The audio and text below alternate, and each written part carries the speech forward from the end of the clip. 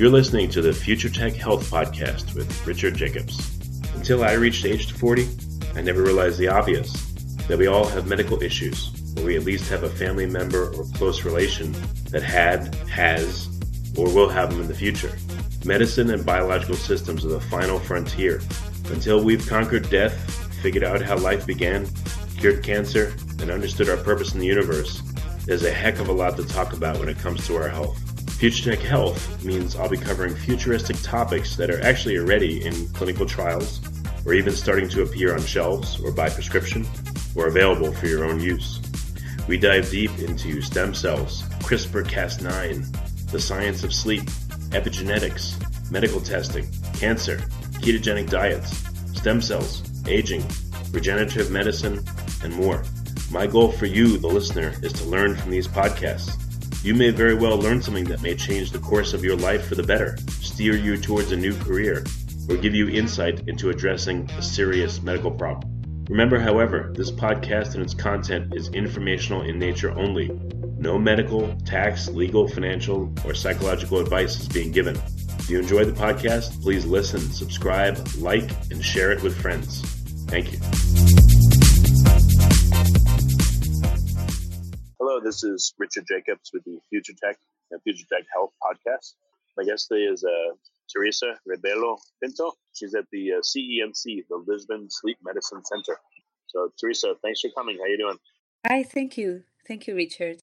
Yeah. So I just spoke to one of Teresa's co-workers there, Katia Haidt. Teresa, what's your particular focus on sleep? It looks like you work with adolescents and developing kids. Is that right? Yeah, that's right. So I'm a psychologist, and I work also as a psychotherapist and as a sleep psychologist and sleep consultant. So my work is mainly in the clinic, but also with the community. I work as a consultant for schools and for companies and for non-profitable organizations that ask for my help related to sleep interventions. So what ages of kids do you work with typically? Well, I work mainly with adolescents in the clinic, and it's a very critical age regarding sleep habits and behaviors. But in schools, I have worked since kindergarten until the university. So sleep is like it's important in every age, of course. And we think also it's also important to develop sleep education strategies since early childhood, but especially in adolescents that usually represents a big challenge for sleep. Yeah, why? What happens with adolescents? Like, I think people probably assume, oh, kids sleep great. You know, they just lay down, they fall asleep, they have no issues. But what's the reality of it? Okay, so it should be like that. So if we let them sleep, maybe they could sleep better. But the reality is that we're seeing more sleep problems in early childhood, mainly because, well, sometimes there are sleep problems and people don't recognize them, so they don't ask for help and they get worse. And people should know there are some important sleep disturbances during childhood that need for help. But in adolescence, there's like this, it's the big storm, as Mary Carskaden once, she's a big researcher in the sleep field, and she calls the adolescents the big storm. And the problem for sleep is that there are so many developmental changes in their biological rhythms, and adolescents have later sleep times, so they internally their sleep clock uh, is telling them to go to bed later, and then the school starts time is earlier and earlier, so they are giving less opportunity to sleep, so they sleep less during the weekdays, and then they sleep more during the weekends, and this is a terrible habit. I have 3 kids, and it's a fight to get them to go to sleep. But so first of all, with kids, what their chronotype is later. They prefer to go to bed later, but how much later? What would be an ideal sleep time for an adolescent, you think? Okay, so children are more like a morning type and early type, and then during adolescence we start to have later chronotypes, and that difference could it depends.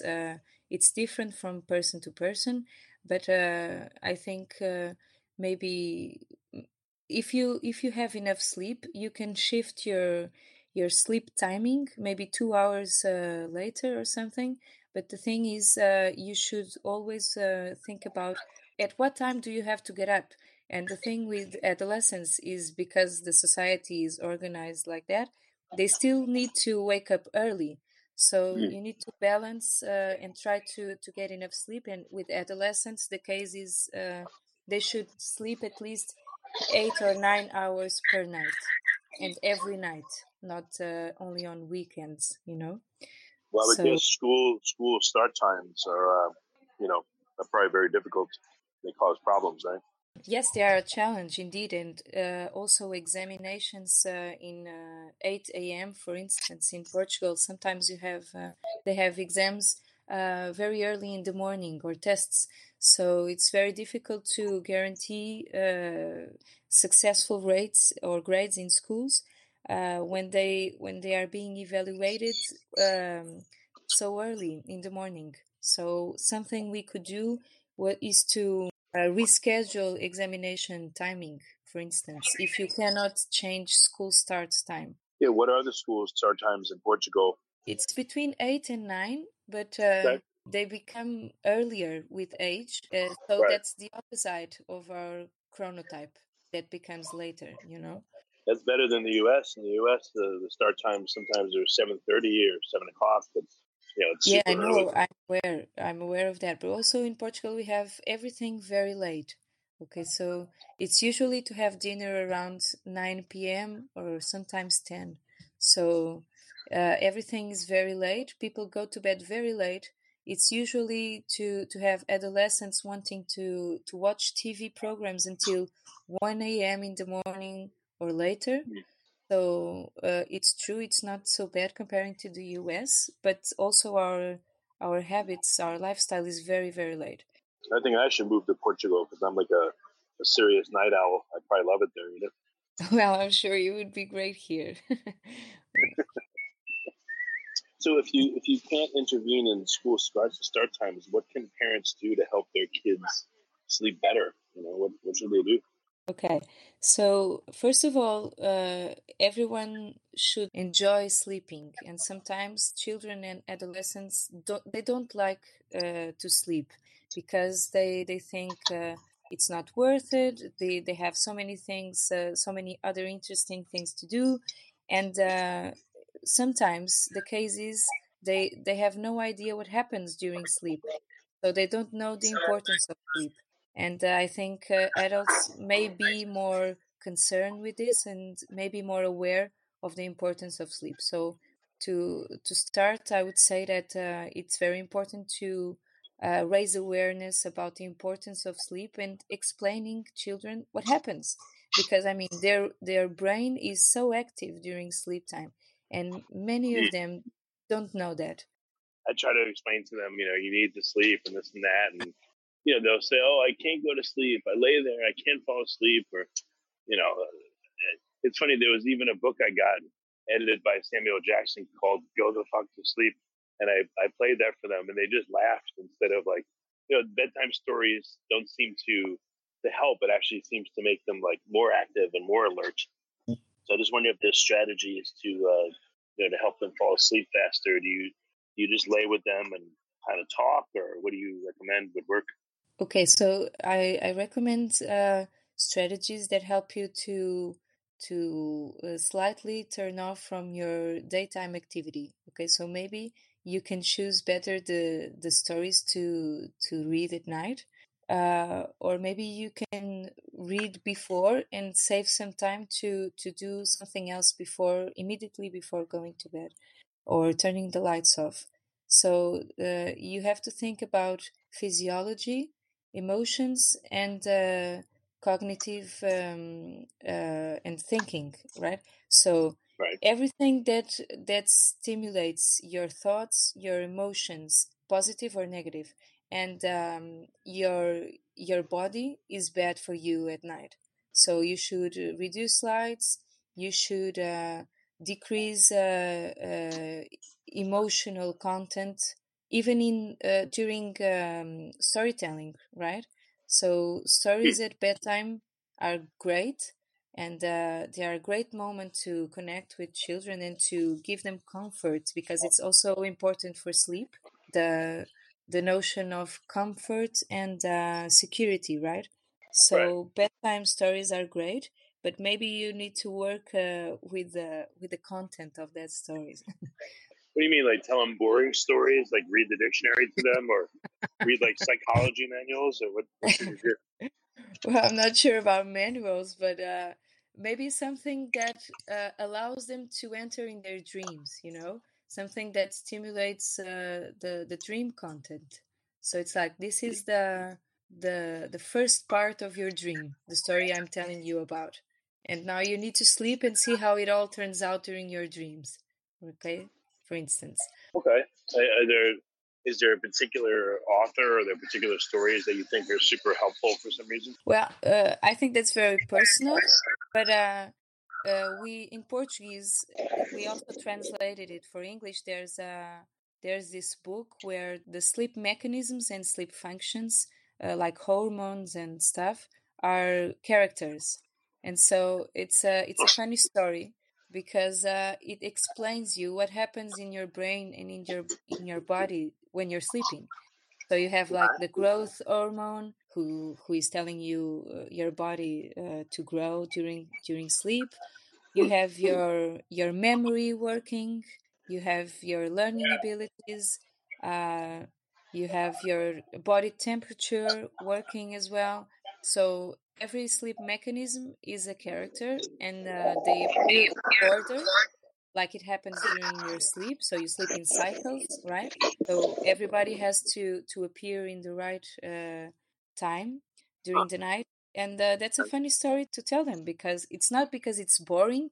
I think the story is not boring, but I think it helps them reassure that they can go to sleep, and it's a good investment.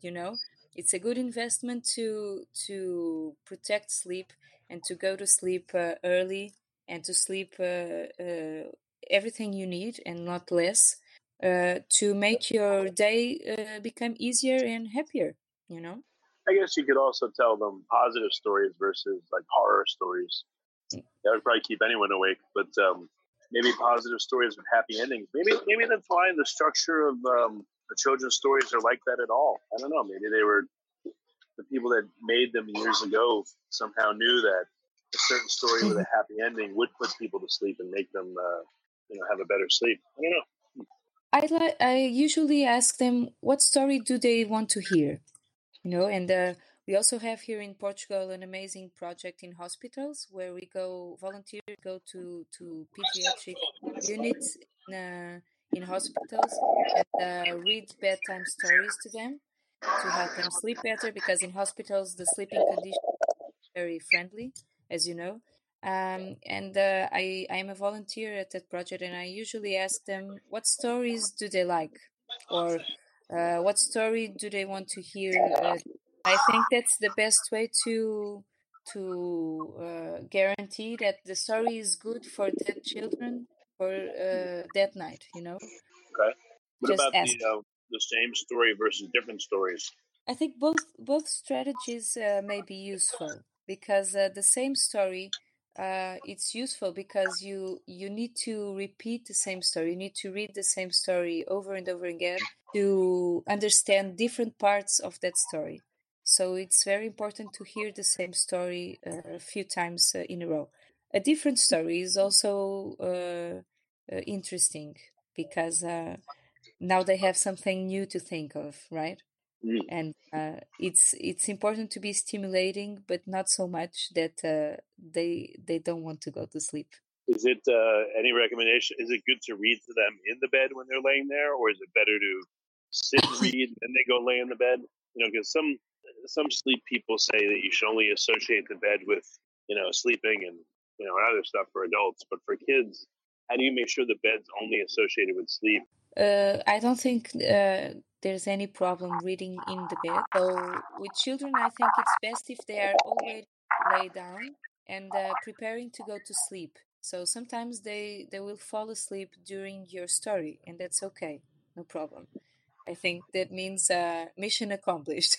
But I think with children, it's best if they are already in bed, and if you use the bedtime story as a specific mark of going to bed, because sometimes the case also with adults is, and especially with adolescents, is that you go to bed and you don't go to bed to sleep. You go to bed, you bring your cell phone, you bring your laptop, you watch TV, the television. So you use the bed for everything you do during the day or things you should do during the day. So with children, I think it's okay if they go to bed and if you read them a bedtime story in the bed, but it's important that you look at that story as something to go to sleep and not something else. Right. Are there any other, I don't know, any other practices to help kids? I mean, we didn't even get into it, but what kind of problems do adolescents have? Do they tend to have a lot of insomnia? Do they have night terrors? Insomnia is the most prevalent sleep disorder with adults and also with adolescents. But in adolescents, we have the delayed sleep phase disorder, which is the one I was talking about previously. So it means that they have their sleep timing delayed regarding sunlight. So in children, we have behavioral insomnia. So they refuse to go to sleep, or they have afraid of going to sleep.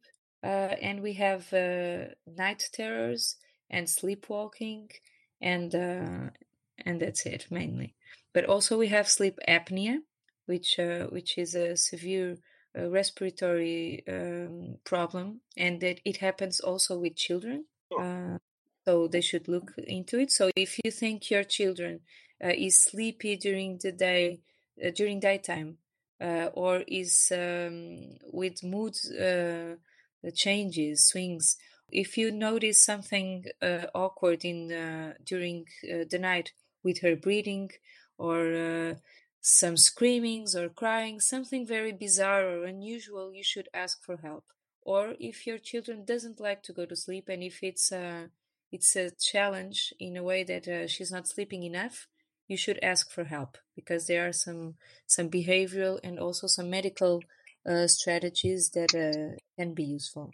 Do kids? I'm surprised that kids have apnea. Do they ever have like CPAPs for kids, or do kids get treated differently than adults? It depends of the apnea. So most of the times with children, the problem is with the morphology of the face and the respiratory airways. So sometimes the strategies with children are surgical, but sometimes, yes, you have CPAPs and something like that, adapted for children, yes. Children. Kind of like myofunctional therapy, where they do exercises, to strengthen their throat, their tongue. Well, it could work also with children, but you need to know first what type of apnea and why do they have apnea.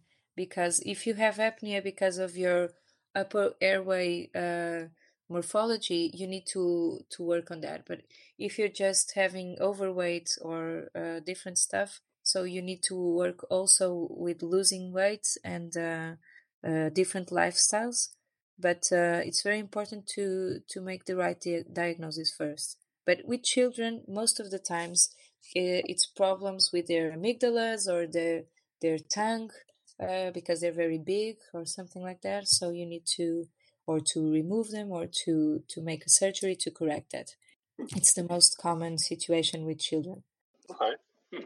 What interventions, I don't know, can society or government do, if any, or is it really just at the individual parent level where they can make change, or is it at the school level?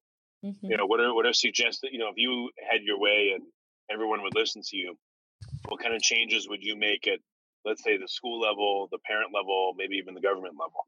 Okay, so with the parent level, I think parents should be aware of how sleep works and they should be able to promote the most sleep-friendly environment back at their homes. So first give the example, because many parents want their kids to sleep, but the parents don't sleep well. So I think the example is very important. And then to be attentive to their sleep patterns and to look for help if needed. In schools, sleep is not part of the school curriculum, and it would be very easy to include sleep in biology, or even in different fields. You can work with sleep. Okay, so if you think that sleep is related to everything you do in school and with every subject you study, you can work from different perspectives. And teachers in Portugal, our experience is that teachers from math, from exercise, from music, teachers from Portuguese even, they have worked with sleep education in these different subjects. So it's possible to look at sleep and to study sleep through different perspectives in school. And I think that would be a great challenge to teachers to insert sleep in their curriculum. Also, the society. I think society should be more sleep friendly in general, because nowadays, apparently, you're smarter if you don't sleep well or sleep when you're dead and stuff like that. And in Portugal, we have Cristiano Ronaldo from football, and we use him many times as an example, because he's considered the best football player in the world, and he values sleep a lot. So it's something that we usually say to our teens, is that if you want to be successful, please sleep and sleep well, because you are only going to be successful if you sleep right. Yeah. And I think that's an important message to everyone. Any great examples of programs in schools or other programs that are having a big effect on people, positive? Well, we have seen some programs around the world, and in the US, there have been many initiatives, also with volunteer projects in the community, with distributing pajamas and bed kits to children in some social difficulties that many times don't have a good sleep environment. That's an example, a good example, I think. It's called Beds for Kids, I think, the initiative. And well, here in Portugal, we had this Sleep Schools project. It was a national program, and we developed this model that could represent an easy tool for parents and teachers to look at sleep-related factors and routines, and to correct what was wrong to healthy sleep practices. And it was very impressive, because students from kindergarten until the university, as I was saying before, were very participated with very enthusiasm in this program. And so everybody was asking us to go to schools and to give them the tool so they can use it and to reach better sleep practices, and it was very effective. So most of the students didn't know there were sleep problems. For instance, they thought, well, everybody sleeps poorly, so Really? they had no idea that there were sleep disorders. So we explained what was an insomnia, what were the consequences, and they had no idea. And also, they have no idea about how sleep works. They think they can sleep less, and then they would sleep more than the next week, and that's okay. So they have misconceptions about sleep mechanisms and functioning, and it was very helpful to help also teachers to learn about sleep, so they can ask their students questions. So our experience was that we had teachers organizing, for instance, the sleep marathon, and the case was not to who was sleeping more during one night, but the case was like who would respond to more correct answers regarding sleep or something like that. We had debates and everything. We had plays, books that students wrote about it, but everything was made and proposed by students. So we would guide them through some sleep content, and then they would ask questions and propose something to do about that to raise awareness, for instance, with younger students or something like that. So it was the results were very good regarding raising awareness, and I believe also in changing sleep behaviors. I would think you work mostly with parents, right, that are concerned about their children's problems. Well, we also worked with parents, but the case was that parents also had many questions about their own sleep. So Okay. of course, parents are also worried about their children's sleep and asking what could they do to improve their children's sleep. But the thing is, I think most of the parents don't have also so many good sleep practices. So that's why what I was saying, that it's a good starting point to work with parents' sleep first. So make the parents sleep good, and then I think it's easier to help their children sleep better. Oh, you found that by helping the parents first, that works better than just going for the kids? I think it goes in both directions. You know, I think looking at their children's sleep is a good starting point for them to start valuing their own sleep also. So it's like It's true. Like if you're a parent and you're not sleeping well, you're sleeping okay. Well, first of all, you'll be a better parent if you sleep better because you'll feel better. of You'll be course. more patient and everything. But I guess once you have sleep problems and you go through an intervention and you feel better and you sleep better, then immediately it would occur to you, oh, I better make sure my kids are okay because they seem to be grouchy like I was. Exactly, I think that's the case. So do you have like, does the whole family come in and you talk to them all at once, or do you individually counsel the children or the parents, or what seems to work best? Usually, it works best a one-to-one appointment. So even if I need to go with different persons in the family, it's better if I work first with children and then with parents, and sometimes in the end I can get them all together. But the intervention I'm used to is in the clinic, so it's better if you work separately. But sometimes there are persons who go to people's home, and they make an intervention with the whole family, and sometimes in people's home. But I'm not used to use that kind of approach. I think when people come to my clinic, it's best to work in children with them alone, because if you are alone with them, you can work better with what are they afraid of? Are they having nightmares? Are they afraid of dying during their sleep or something like that? Do kids think that a lot, that they'll die during their sleep? Yeah, sometimes that occurs to them, and I think Huh. it's a healthy thing to think about. But it's worse if you don't have a good answer for that. So if you become very frightened of that, maybe you can have fear of going to sleep. Yeah, but you can work with that.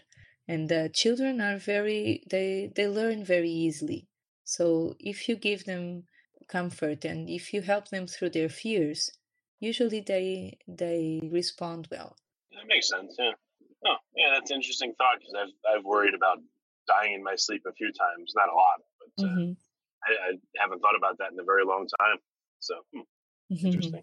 Yeah, there was a movie here in the States like 20, 30 years ago called Nightmare on Elm Street. This guy, Freddy Krueger, would, go into people's dreams and kill them. And now that I think about it, it was probably a horrible thing for people's sleep back in the day.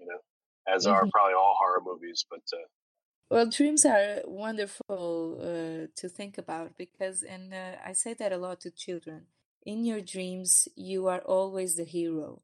So that's the main point. You can do whatever you want, and we actually think that the function of dreaming is also about that. It's for you to be able to experiment a different reality, like some place where you can try different strategies for the same problems, so if you Sure. dream with something that scares you, and sometimes you awake during that nightmare, right? And you don't want to go back to sleep because you're afraid of going back to that bad dream. We work with children and explain them how to change the dream end. So if you are the hero in your dream, what would you like to do in your bad dream? Okay, and something great apparently. So most of the times they have brilliant ideas, and children are very creative, and you just need to work with their own ideas, and just help them transform them. Okay, well, very good. So what's the best way for people to get in touch and to find more about the Sleep Center, and to get counseling or get help? What would you recommend? How should they get in contact? Well, I think online there are many information nowadays. So if people look for sleep consults, they can very easily find some sleep specialists nearby. Here in Portugal, there are a few medical doctors specialized in sleep, and it's very important if you look for sleep specialists because sometimes people know some kind of therapy for sleep, but they are not sleep specialists, because sleep is a very complex area, and it involves many different biological, behavioral, and social issues, and family issues. So you should look for medical doctors or psychologists or other clinicians, but there are sleep experts, and you have American certifications, and you have European certifications. Here in Portugal, we are still very early in those certifications, but you have a few specialists that received certifications from the US or from the European Research Society, Sleep Research Society. So you should look for them. I think it's very useful because if you have one technique for sleep, like one recipe, it's very it's dangerous because you need to evaluate sleep complaints and sleep problems in a deep way, and in a way that sometimes those persons that know one technique for going to bed and sleep right away, I usually don't recommend those people because they use the same recipe for everybody, and you need to do a proper diagnosis, and sometimes they misdiagnose, for instance, a sleep apnea because they treat a children's sleep complaint also always like an insomnia, and sometimes they are having troubles breathing during the night, and if you don't have a sleep background, you don't know how to evaluate that or to recognize that pattern. So I always say to people that sleeping is a survival function. So your body knows how to sleep if you let him sleep, and if you give him the proper conditions. So if you respect your schedules, if you don't have many sleep disturbances like electronic devices and stuff like that. But still, if you are having the right conditions and you still have troubles going to bed or sleeping with quality, I suggest you go and ask for help as soon as possible. Otherwise, your sleep problem will just continue to get worse and worse, and it's not worth it. Okay. Well, very good. Well, Teresa, thanks for coming on the podcast. I really appreciate it. Thank you. I hope I could give you some insights about the importance of sleep education since early childhood. And thanks again for inviting me. It was a pleasure.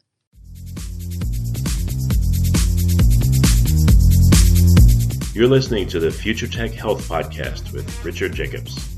Until I reached age 40, I never realized the obvious, that we all have medical issues, or we at least have a family member or close relation that had, has, or will have them in the future. Medicine and biological systems are the final frontier. Until we've conquered death, figured out how life began, cured cancer, and understood our purpose in the universe, there's a heck of a lot to talk about when it comes to our health. Future Tech Health means I'll be covering futuristic topics that are actually already in clinical trials, or even starting to appear on shelves or by prescription, or available for your own use. We dive deep into stem cells, CRISPR-Cas9, the science of sleep, epigenetics, medical testing, cancer, ketogenic diets, stem cells, aging, regenerative medicine, and more. My goal for you, the listener, is to learn from these podcasts. You may very well learn something that may change the course of your life for the better, steer you towards a new career, or give you insight into addressing a serious medical problem. Remember, however, this podcast and its content is informational in nature only. No medical, tax, legal, financial, or psychological advice is being given. If you enjoyed the podcast, please listen, subscribe, like, and share it with friends. Thank you.